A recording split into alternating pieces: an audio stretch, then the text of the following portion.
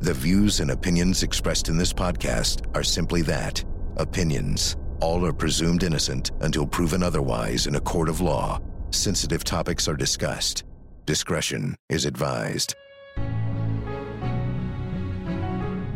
On this week's Court TV podcast, an in-depth look at the dramatic conclusion of the trial that America watched unfold, the Murdaugh family murders trial. Alec Murdaugh took the stand in his own defense days before a jury found him guilty of killing his wife Maggie and his son Paul after just 3 hours of deliberations. Did the disbarred attorney's own words end up leading to his conviction? Court TV's Chanley Painter, who was in the low country of South Carolina with me as this verdict came down, joins the show as we unpack the final weeks of this high-profile trial.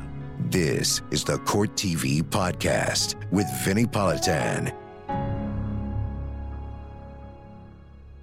I'm Vinnie Politan. Thank you so much for downloading the Court TV podcast. Great to have you with us. And oh, wow, what a trial. What a epic trial, the Murdaugh family murders trial. This is a case that took on a life of its own. It was a trial that was supposed to be relatively long by South Carolina standards, about 3 weeks, ended up being twice as long and 5 times as dramatic as I thought it was going to be going in. I knew it was a big story, a big case, a big trial, but really evolved into something else. And I want to take an opportunity in this podcast. We're going to go through how things sort of wound up at the end of the trial. And with me is Court TV legal correspondent Chanley Painter, who was down in the Low Country, is still in the Low Country as we speak. I was there for a time with her, especially at the end of this trial. Chanley, great to see you. I'll describe how I feel right now. I am drained. And I didn't try the case. I wasn't on trial, but I was covering this thing, and after that verdict on that Thursday, I woke up Friday, I was drained. We did the shows Friday night, but I can't explain it. It's like this level of adrenaline that sort of leaves your body, then all of a sudden you are just tired. And I'm wondering how you're feeling and the people who actually tried the case and the jurors who actually, came to a decision, how they're feeling now. Yeah, welcome to my weekly life at Court TV after a big verdict in a trial. No, I barely remember maybe Thursday, Friday. We worked long days, Vinny, and it was just running on the adrenaline, what we live for with the verdict, with sentencing, with trying to gain reaction. And I actually just sat down with Jim Griffin, Alec Murdaugh's defense attorney. You can tell he's going to take a break after a couple of days. He says he's got to be exhausted. He's exhausted. He's got to be exhausted. He has a sentencing tomorrow. He's still working on other cases, and but he does have a break coming up. Yeah, I was going to put in for some time off, but I was like, no, I'm going to push Get in through line. it. I'm just talking about, I'm not trying the case, but I can't explain it. It's unbelievable how the big trial just sort of gets into our blood. And then when the verdict comes, there's this release of anxiety and tension and everything else. And again, I'm just covering it. I can't imagine the people actually involved. So let's break this thing down and let's start, because I think this case for this prosecutor, Creighton Waters, and his team was built almost exclusively on the words of Alec Murdaugh. I mean, his words, things that he has said since June 7th, and some things that he said before June 7th, but things that he said were the case. Mm-hmm. Am I off base here, Chair? No, I completely agree with you, and people I've spoken to agree. The big lie, the new story that he told. I sat down with a couple of the deputies in this case who were there at the scene June 7th, 2021, and they're thankful that those officers who immediately interviewed Alec Murdaugh and then the next 2 times weren't so combative, so that he had laid out this story.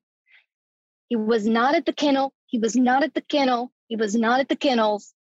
And suddenly he was at the kennels. There's video proof of that, because it seems to be a consensus that was the strongest piece of evidence for prosecutors, and even jurors have cited that who've spoken since the verdict. And you talk about the kennel video being key. The key part is not the video. It's the words of Alec Murdaugh. Come here, Bubba. Yep. Bubba, come here, Bubba. Calling the dog. It's his voice, his words that undermine his alibi, change the case completely, and demonstrate to the jury firsthand that this guy is a liar. He's a liar about the most important fact of this case, which is, where were you when your wife and son were murdered? That's what he lied about. Unbelievable. So let's get to the testimony of Alec Murdaugh, because that's something else that obviously the jury took a look at and did not believe. And I can say they didn't believe him because he did say this. Take a listen. On June 7th, 2021, did you take this gun or any gun like it and shoot your son Paul in the chest in the feed room at your property off Moselle Road? No, I did not. Mr. Murdaugh, did you take this gun or any gun like it and blow your son's brains out on June 7th or any day or any time? No, I did not. Mr. Murdaugh, did you take a 300 blackout such as this and fire it into your wife Maggie's leg, torso, or any part of her body? No, I did not. Did you shoot a 300 blackout into her head, causing her death? Mr. Griffin, I didn't shoot my wife or my son anytime. They didn't believe it. They took that as yet another lie by Alec Murdaugh, this one on the witness stand during his trial when he chose to take the stand.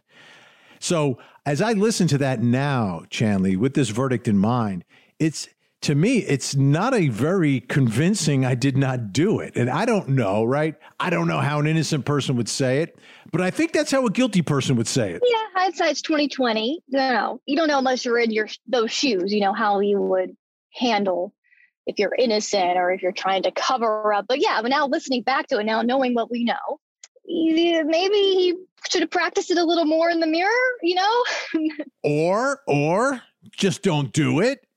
Don't do it. Right. Don't take the stand and try to convince the jury. The defense has said, look, they had already thought they lost the case once the judge let in all the financial crimes. He's this lawyer that is lying, that is stealing, so they didn't feel, the risk of taking the stand and having that introduced because he's on the stand. It was already in. So they just thought, here's our Hail Mary.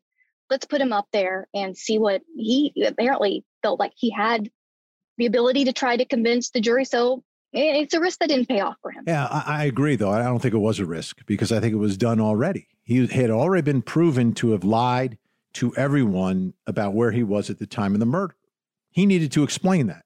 He needed to explain that face to face to this jury. He needed to look them in the eyes and tell them I didn't murder my wife and son. And we heard the way he did it there, and I'm listening to it, and it's just not that convincing.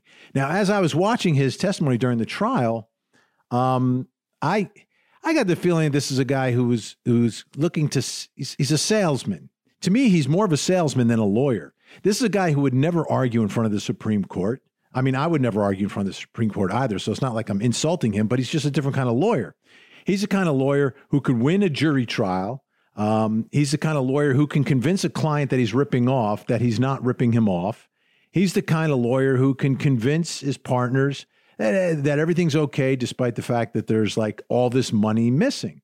So I think he had that same mentality taking the witness stand, that these are 12 folks from my neighborhood. I grew up here. I know my way around here. I know the way they are. I know the way they think.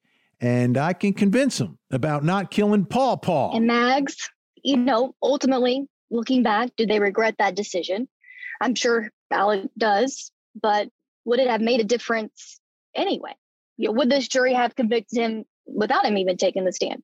The defense team seemed to think they would have held it against him for not taking the witness stand. So they, again, like we said, thought this verdict was going to be guilty when the judge allowed all of the other evidence in. And what's interesting, I listened to one of the jurors. I was on an episode of Dr. Phil with him. I'm not bragging, Chanley. I'm just saying I was on an episode of Dr. Phil with one of the jurors. And he said the financial crimes, he didn't even know why they put that in. He said he didn't need it.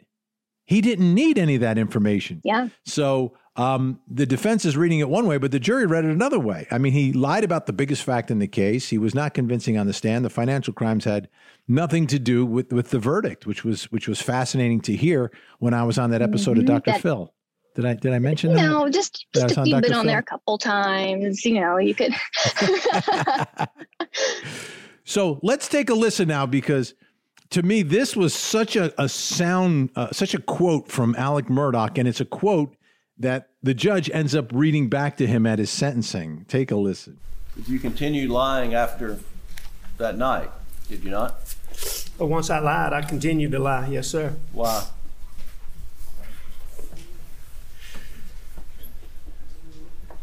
Oh, what a tangled web we weave. But once I told a lie, I told my family, I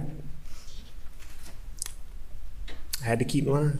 What I'm going to say, how is that going to help him? How in his mind, at that moment, I think he was melting. Like what a tangled web we weave is my defense? Yeah. I mean, what else do you say to try to explain that, yes, you're a liar, you lied, but I'm not lying now. Believe me now. It's difficult. I wouldn't use the tangled web. No, because Zoom is still weaving the web, right, of lies. And the judge even used, like you said, used that in the sentencing. Of all the things he said on the stand, that's what the judge referred back to. And I remember it too. We did it. We created a segment out of it using his words and then following it up with all of his lies and then finishing up with the judge repeating his words to him. Unbelievable. Well, here he is addressing these financial crimes that we've talked about because there is a lot of them and he's facing a lot of charges. Even my dog, I don't know if you can hear my dog in the background is angry about all these lies. Let's take a listen. All right, I'm just looking at the date of a check. So that's December 20. So that goes 2011. So that gives us a ballpark. So that's 12 years ago. For me to sit here and tell you specifically that I remember sitting down and talking with Natasha Thomas, I can't tell you that. But what I can tell you, I can tell you that I didn't do right by Natasha Thomas. I took money from Natasha Thomas that didn't belong to me, and I was wrong for doing that. And I admit that. All right. And I know, Mr. Murdaugh, that you would like for it just to be as simple as that. Just to say, yes, ladies and gentlemen, I stole money, and have that be the end of it. But in every single one of these cases... Object to the comment, Your Honor. You just testified that you would like to just admit that... And make this quick, correct? Isn't that what you said? Isn't that what you implied? No, sir, Mr. Waters. You have charged me with murdering my wife and my son. And I've sat here for all these weeks listening to all this financial stuff that I did wrong, that I'm embarrassed by. I'm happy to talk to you about as much of that as you want to talk about. I'm required to talk about it as much as you want to talk about it. But the fact is I cannot specifically remember sitting down. The details that you're asking me for, I can't tell you. But what I can tell you is that in all these financial situations, I stole money that was not my money. I misled people that I shouldn't have misled, and I did wrong. I can tell you that. And this sort of refrain was repeated many, many times during the course of his cross-examination. And at the end of the day, he's trying to admit it, and he's almost trying to spin it in his favor that, hey, I'm a stand-up guy. When I do something wrong, I admit it. I admit it, but not until you get caught. Right. And it was interesting how he tried to justify the stealing in his own mind. And it's almost as if that's what he was doing on the witness stand too, still trying to justify what he did, apologize, admit to what he did, play it down. It was an almost insurmountable hurdle for the defense to overcome. You know what's interesting, and I just thought about this, for Alec Murdaugh in a courtroom, because he's a civil plaintiff's attorney. So he's usually on the side that I would equate with the prosecution, where he's representing someone who's sympathetic. So when he makes these arguments and these pleas to the jury, he's got something to back it up. In this case, he has nothing to back it up. There's no reason to feel any sympathy for anything on his side of the case. So I think he's in a much different position as a defendant in this courtroom speaking directly to the jury than he ever was as a civil attorney. Because as a civil attorney, you're kind of like the good guy. You're fighting the man, and you're trying to get to the truth and help someone who's been harmed. Right. Much different situation here. Much different situation, uncharted territory for him. And remember, the prosecution tried to take that the fact that he was a plaintiff's attorney, that he was the closer, that he could go in front of a civil jury, that he could make this emotional plea and just shed tear, like on, like an actor, like shed a tear on cue. That was what the prosecution kept bringing up over and over again, trying to insinuate that's what he's doing in front of you now on this witness stand. And according to those jurors who spoke, they caught on to that, Vinny, and they agreed that it was all an act, that's something that he could just turn on and off like a light switch. And I'll tell you what, he may have been able to pull it off in front of this jury if he was on the other side prosecuting himself. Like if he was the prosecutor and he could have talked about the brutal murder of Paw Paw and Mags, it would have been a different case, and maybe he would have been interpreted a little bit differently. But he was a little bit of a fish out of water because he's on the other side of the case here, trying to convince this jury, which he did not. Chanley Painter is with us. She's still in the Low Country. When we come back, let's talk about the lawyers, the closings, and the verdict.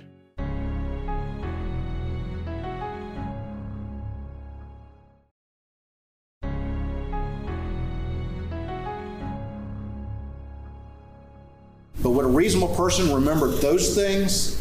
Would they not replay in their mind every day the last conversations that they had? Why would he remember that console story? Because he lies convincingly and easily, and he can do it at the drop of the hat. And you've heard testimony about that. He's been doing it to all the people who trust him for years. And he did it to y'all. That was Creighton Waters, the prosecutor. What a job he did. That argument I love, because he's proven during the course of this that he can lie to anyone and cheat anyone. Why wouldn't he lie to 12 strangers in a jury box when his life is on the line? I mean, what a way to attack his credibility. Chanley Painter with us in the Low Country. Chanley, Creighton Waters, he took this case and put it on his back, and it was a monster of a case that he had to take on because he knew he was taking on Alec Murdaugh and the Murdaugh legacy. I'm going to be able to speak with him again today. I want to know, what was his first thought when he was assigned this case? Is this something that he asked for? Did he want to try to be the one to take down the Murdaugh legacy, the name that more than a century has ruled the part of the Low Country that he's going to have his jury trial in? I want to know what he was thinking. Was this something he was excited about? Well, you can tell, Vinny, that either way, he dived in. And this was his life from the beginning. And he talked, I talked to him briefly on Friday. He talks about how he lived and breathed this trial, all the evidence from the beginning, but for these last 6 weeks in the hotel there in Walterboro, and that he's quick to point to his teammates. And I think that also goes to show the kind of person that he is, that all the work that he put in, that he's giving credit to those who helped him get to where he is. And it was a big case. There was so much to remember, and every little fact meant something. But what I loved about the way he presented this case and sort of framed the closing argument is that it all came back again to the big lie. I mean, you could take this case 6 weeks, all this evidence, all these witnesses, everything that happened, but you could really say it's a very simple case about 3 people being at the scene of the murder. 2 of them died. 1 of them lied. And the one who lied because he did it. And, he had to do a lot. He had to overcome what was not perceived in the courtroom as the greatest investigation of a crime scene. Vinny, I think you should have helped write the closing argument, because what you just said, 2 of them died, 1 of them lied. I would have taken that into the jury room and, okay, here we go. Let's make a decision. To me, that's the simplicity of a very complicated case when you break it down to its most basic element. I don't think prosecutors have a case without the kennel videos. I think they have a case, but I don't think you could get over the hump. Certainly not in under 3 hours. No. With a jury. No, I mean, Creighton told me Friday after this that kennel video was crucial. He doesn't know that he could have gotten a conviction without that video to disprove the lie after lie after lie about Murdaugh, forcing him on the stand to explain it away. Now, what's interesting is the way the defense dealt with the big lie, right? Because, it's not about him lying. It's what he lied about in this case, right? Yep. Which is the most important time period, the time period just before, like moments before the phone activity ends for two people and their lives end. And here's how the defense dealt with the lie. So, but really, we're back to the lie. We are back to the lie. Because that's all they have in this case, is that Alec lied to them when he last saw them. And he shouldn't have. And he shouldn't have. And he said, what a tangled web we weave once we start to deceive. And once he lied the first time, he was stuck with the lie, and he continued to lie. And he shouldn't have. He shouldn't have. And he told you, what was going through his mind. Probably wasn't rational, but he was in the throes of an addiction, and he just found his wife and son murdered. It's interesting, and Jim Griffin's a great attorney, but attorneys are only as good as the facts surrounding their case. That's a tough sell for him. That's a tough sell. I don't know if you could sell that to anyone.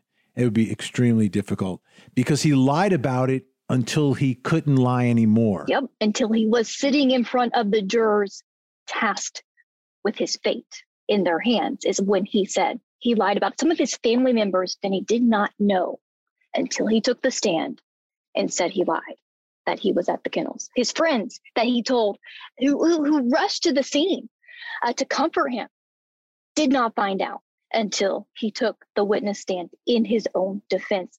I asked Jim Griffin about this today, and he says that video does not show. He says it helps the defense, Vinny. Somehow the defense says that video helps his client because it doesn't show any anger or fighting or turmoil. It's a normal night. He's calling for the dog. Maggie probably has the water hose, washing out the kennels. How could someone, with that type of vibe in a video, only minutes later, execute his family? And so still, even after this verdict, the defense is saying that video trying to downplay.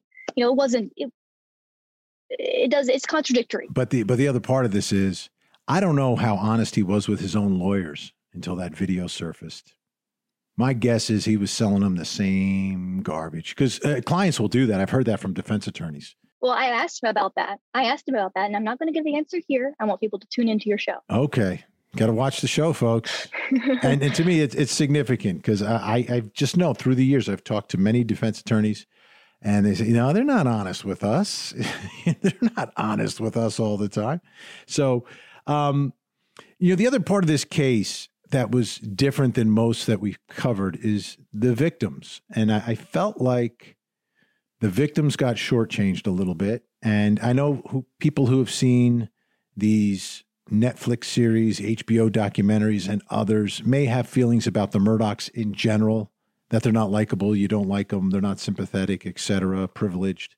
But two people are dead who should not be dead. There's just no way. They should not be dead. Paul Murdaugh, if he was guilty, and I think he was, in the boat crash, should have, had his day of judgment and been punished for what he did, but then have the ability to do whatever else he was going to do with the rest of his life. Maggie Murdaugh should not have been hunted down like a wild hog on the property with an AR blackout rifle. No way. No way. No matter what you think about her. And I haven't heard anything negative about her, but I'm just saying, like, if you don't like the Murdaughs, the fact that two Murdaughs are dead, those two Murdaughs should be alive. But that was the one part of this case that no one was really there for the victims here. Yeah. Here's what the state said in their rebuttal closing argument. And one was Paul. He didn't testify to you up on the stand, but he testified to Dr. Raymer, and he testified to his son.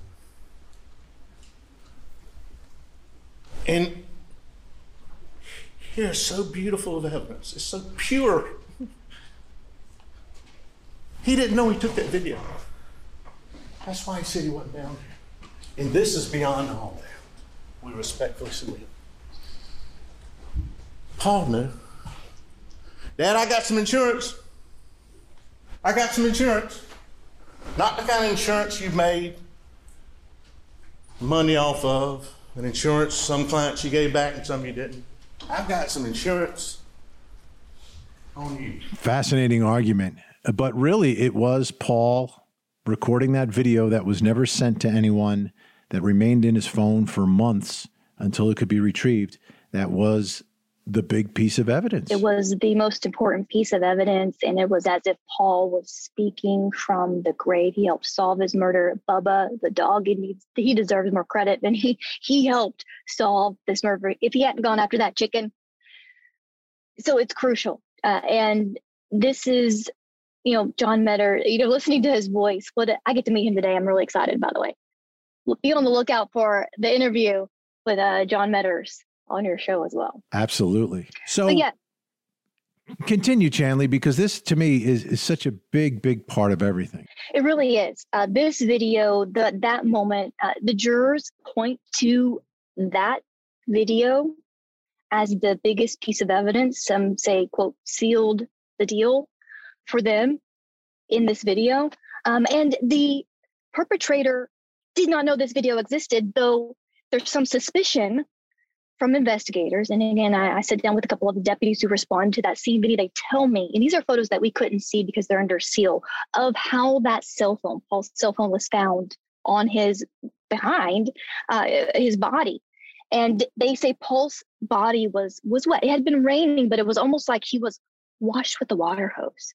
And that phone on his body was dry, no DNA, no fingerprint, like it had been wiped clean. Somebody may have, the perpetrator picked it up, tried to get something to see if there was evidence, didn't have the passcode, and set it back down. And we know Alec at one point says, he tried to roll Paul's body over, his phone popped out, and he tried to pick it up, thought he'd do something with it, put it back down. But there's nothing on this phone. It's clean. Maybe he tried to lock it, make sure it was locked in case there was anything on it, because it took them months to unlock it. They couldn't break it for quite some time until they found this video in March of the following year. Completely changed the case. So let's get to the verdict. Well, let's take a listen to it, and then when we come on the other side, Chanley, I want you to describe for everyone what it was like being in there for this moment. Docket number 2022 GS 15 00592. The State of South Carolina, County of Colleton, in the Court of General Sessions in the term of 2022, July, the State versus Richard Alexander Murdaugh, defendant, indictment for murder, SC Code 16-3-0010, CDR Code 0116. Okay. Guilty verdict, signed by the forelady, 3-2-23. Docket number 2022-GS-15-00593, the State of South Carolina, County of Colleton, in the Court of General Sessions, the July term of 2022.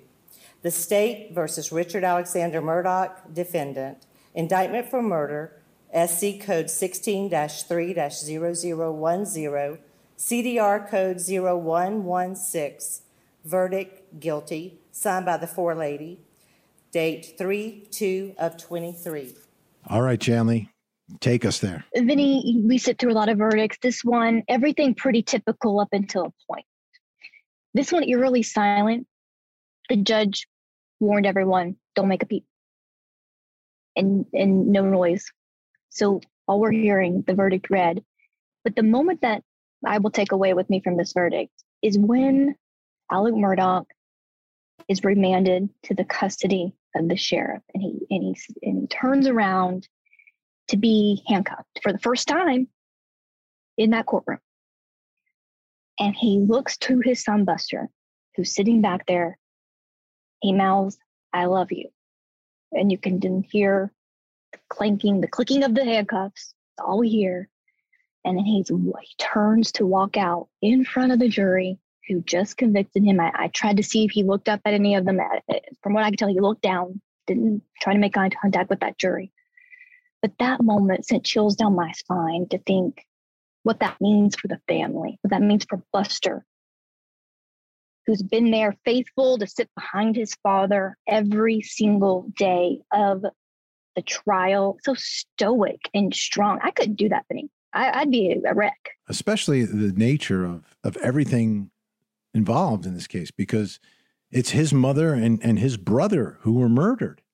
His father's on trial. His father's now convicted. The jury has told him, listen, your father murdered your mother and your brother. It's got to be almost impossible for him to find a place to acknowledge that. I mean, he may someday, he may already be there. I don't know. But from what I've seen, most children stuck in the middle, the way Buster is in this case, usually support the surviving parent, regardless of what the jury says. And he will never be able to touch his dad again. His dad's gone, or in prison for the rest of his life. Basically lost him too. He can talk on the phone with him, but his life will never be the same. Forever change.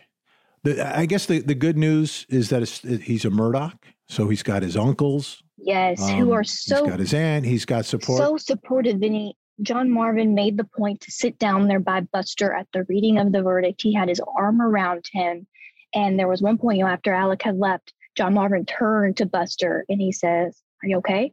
Because we can leave, they could leave at any moment they wanted to, according to the bailiff security in charge of the family there." Buster nodded as if he was okay. They stayed. Wow.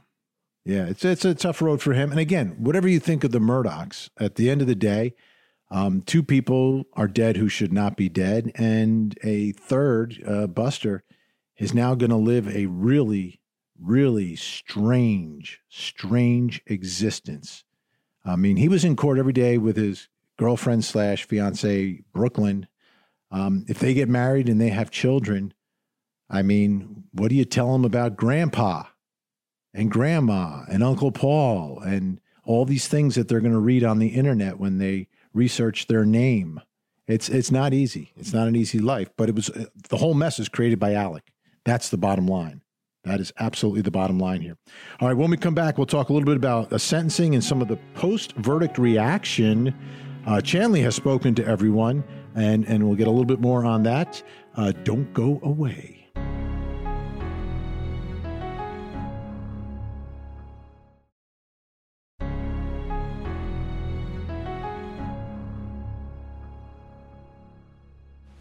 Your Honor, Mr. Griffin and I would have no comment. The defendant would like to address the court, though. Mr. Murdaugh. Good morning, Your Honor. I'm innocent. I would never hurt my wife, Maggie, and I would never hurt my son, Paw. Thank you, Your Honor. Thank you.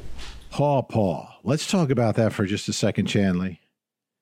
Alec referring to his son Paul as Paw. Now, is it Paul or paw? Like a dog's paw? Do we know if he's saying like paw or Paul? Well, according to his phone records, Paul's number was stored in his phone as Paul. So he's saying Paul, not paw. Okay, so it's the accent. Paul. It sounds like, yeah, it's good. Yep. No, I get accent, it. I've got a little bit of an accent too. People tell me. I don't know. I don't hear it. Some people say I talk. It comes out sometimes more times than other, depending on what you're talking about. Some people say I talk a little different than others. I don't know. I don't know what they're talking about. But let's talk about the sentencing day. Now, this was really the first time we've seen Alec Murdaugh in a courtroom not wearing the jacket and the khakis and the nice shirt. He's dressed a little differently. Oh, yeah. First thing I noticed, it was a brown issued jail jumpsuit, typical jailhouse sandals, handcuffs still on him inside the courtroom. Different Alec Murdaugh, and you could read it on his body language too that day. He was done. He's defeated. He was defeated. He couldn't sell it. You know, for years, he was able to sell to people that he didn't have a drug problem, that he was an honest lawyer, that he wasn't cheating them. But in the end, he couldn't sell them that he did not murder his wife and son. Let's take a listen to the judge issuing the sentences for Alec Murdaugh, and then we'll talk a little bit about Judge Newman, who really one of the breakout stars of this whole thing. In the murder of your wife, Maggie Murdaugh, I sentence you for the term of the rest of your natural life. For the murder of Paul Murdaugh, whom you probably love so much, I sentence you to prison for murdering him for the rest of your natural life. Those sentences will run consecutive. So consecutive, that means he's more than done. More than done. Yeah, he's got his appeal. Yada, yada, yada. Every criminal defendant has their appeal. So, Chanley, the thing about Judge Newman was we've covered all different types of trials with different judges with different personalities. Some are gregarious, some are angry. But I've never seen one as respected and as soft-spoken, that combination that he never has to raise his voice to command the attention and respect of everyone inside that courtroom. Vinny, I've been a fan of Judge Newman since the Nathaniel Rowland trial we covered. So impressed with him then. And yes, he has a way about him, maybe soft-spoken, but he's effective. And people listen and they stop to listen to him. And he has this quiet confidence about him as well in his body language. And so he's about to retire. We're sad that he's not going to be on the bench much longer, but he's had a great career. Great career, and finishes with a big one. So steady, so down the middle. I mean, obviously the defense is going to say we didn't get some rulings, but the rulings were going both ways, but then doors were opened. Yeah. Doors were opened by the defense during the case.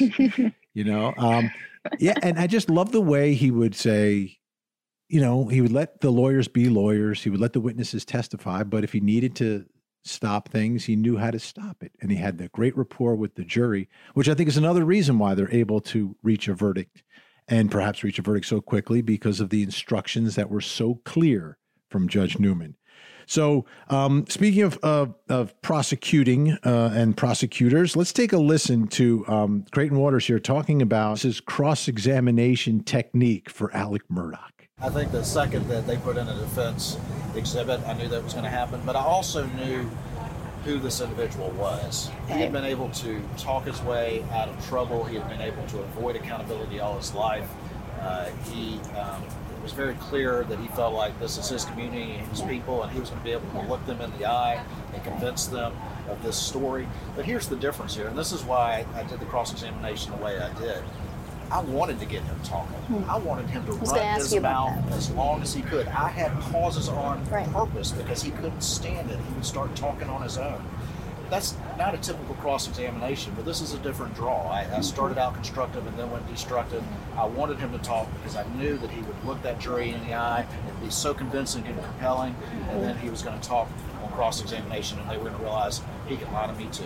And I think that's what happened. It's genius. It's genius by Creighton Waters, and it absolutely worked. And just so for folks at home not familiar with what he's talking about, typical cross-examination is like if you ever watched the old show Perry Mason, and every question would be, isn't it true, blah, blah, blah. Isn't it true, blah, blah, blah. Isn't it? Those are leading questions where the question itself infers an answer. And it doesn't even matter what the answer is. It's kind of like the lawyer, testifying, and just in such a rapid fire kind of way. Creighton Waters went the opposite way, Chanley. He did. And there was some speculation. Oh, what is he doing? We shouldn't let Alec talk, object, control the witness as we're trained to do when we cross-examine someone. But it was all strategic. And he knew what he was doing. The jury knew what he was doing because jurors have spoken since, and they got it. They're smart. They use their common sense, and it ultimately won the day. It was successful strategy. Big bucket of common sense, right? You can't be a robot when you're doing anything, especially trying a case. You have to read the room. understand the witness. And that's exactly what Creighton Waters did. Great job.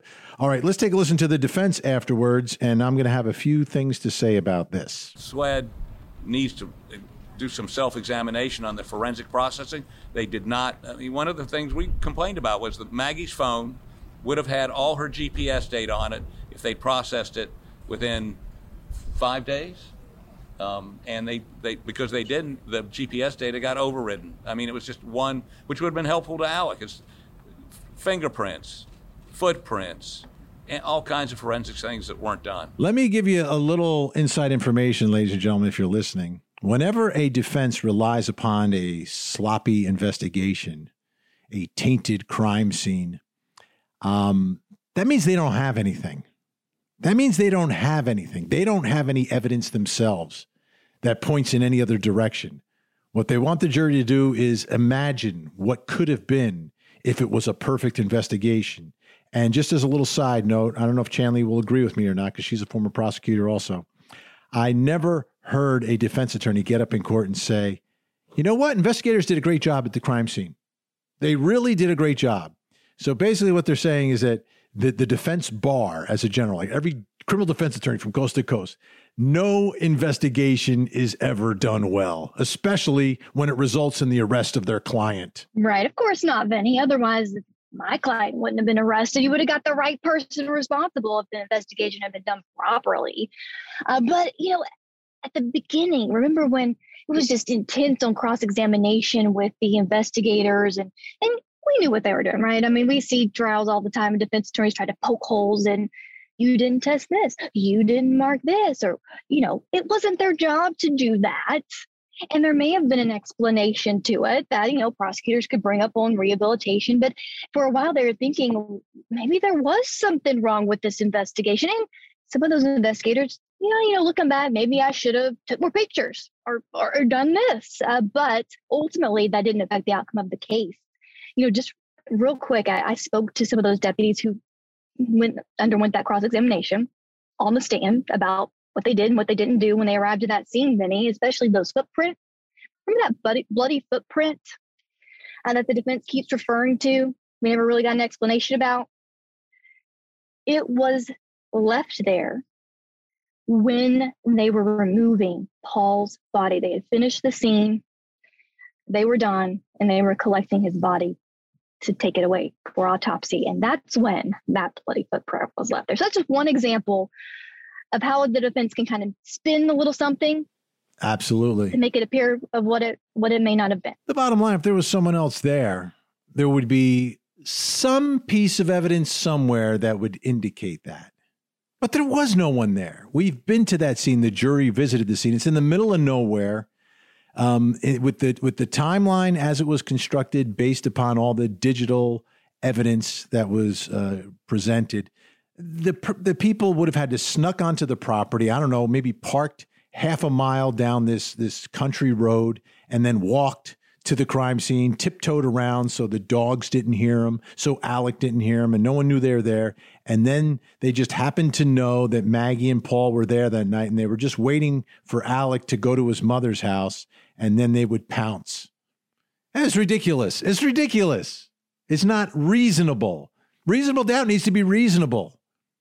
And it just wasn't. There was no evidence of anything, Chanley. There wasn't. That was one of the strongest arguments in Creighton's close, common sense. And I thought he took it a step further saying, Alec kept saying, I got out of there. I got my golf cart. I got out of there just in time. Why wouldn't he say, I wish I had stayed just 2 more minutes longer. I wish I had been there. I was there. And I wish I had been there longer so I could help save my wife and son. That moment in closing, I think, really was a turning point for him. It was great. It was a great way to take something that no one's thinking about until the closing argument. And you spring that on the jury, and it's like, wow, exactly. None of this makes sense. This is not how someone would act or react. It's not what I would do. It's not what any father would do. Yeah. And by the way, the fact he's got no blood on him, to me, is ridiculous. Mm-hmm. I mean, your wife and your son are on the ground. Are you not hugging them? Are you not trying CPR? Are you not touching? Do you really care? No, I knew in the back of my mind I didn't want to disturb anything. Yeah. You and Rabbi Fred Newlander had the same approach to the crime scene, and both of you ended up in the same place because you're both guilty. Okay. Little tangent there. And then this person had to know there happened to be guns there. The family weapons. Yeah, they had to know. They didn't bring their own guns. Conveniently there. We didn't bring our own guns to Right. this murder. We decided there's going to be a gun there. We don't need to. Hey, Bob, do we need to bring a gun? Nah, they'll have guns there. We'll just take the guns and we'll shoot them with their own guns. It's genius. Come on. We'll set up Alec Murdaugh. Yeah. If it was a frame, it would have been framed, I think, a little more if it was a frame, right? I mean, it would have been a little more evidence pointing to him. I don't know. Yeah. The more you think about it, and that's what I would implore all of you listening. If you end up on a jury, whichever way it goes, I don't care. But don't be afraid to use your common sense because you're allowed to. And they did in this case. Chanley Painter, please take a bow. Amazing job. I'm not talking about just this podcast. I'm talking about her coverage of this story from the beginning. Not just the trial. She was in the Low Country when right after this first happened. She was on the ground reporting for us and then is continuing to do that. She now has purchased a home and she's almost finished she's almost finished paying off the house that she owns now in the Low Country. She's been there so long. Exactly. Chanley, thanks so much. Thanks so much. Thank you, Vinny. All right, folks. Thank you for downloading and listening to the Court TV podcast. Check the show notes for links to a lot of the moments from the trial and other pieces of information that can help you with this story.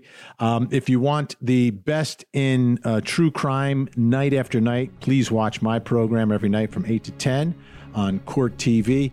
In the meantime, thank you so much for listening. Have a great week. And as always, please don't forget to hug the kids. This podcast is a production of Court TV.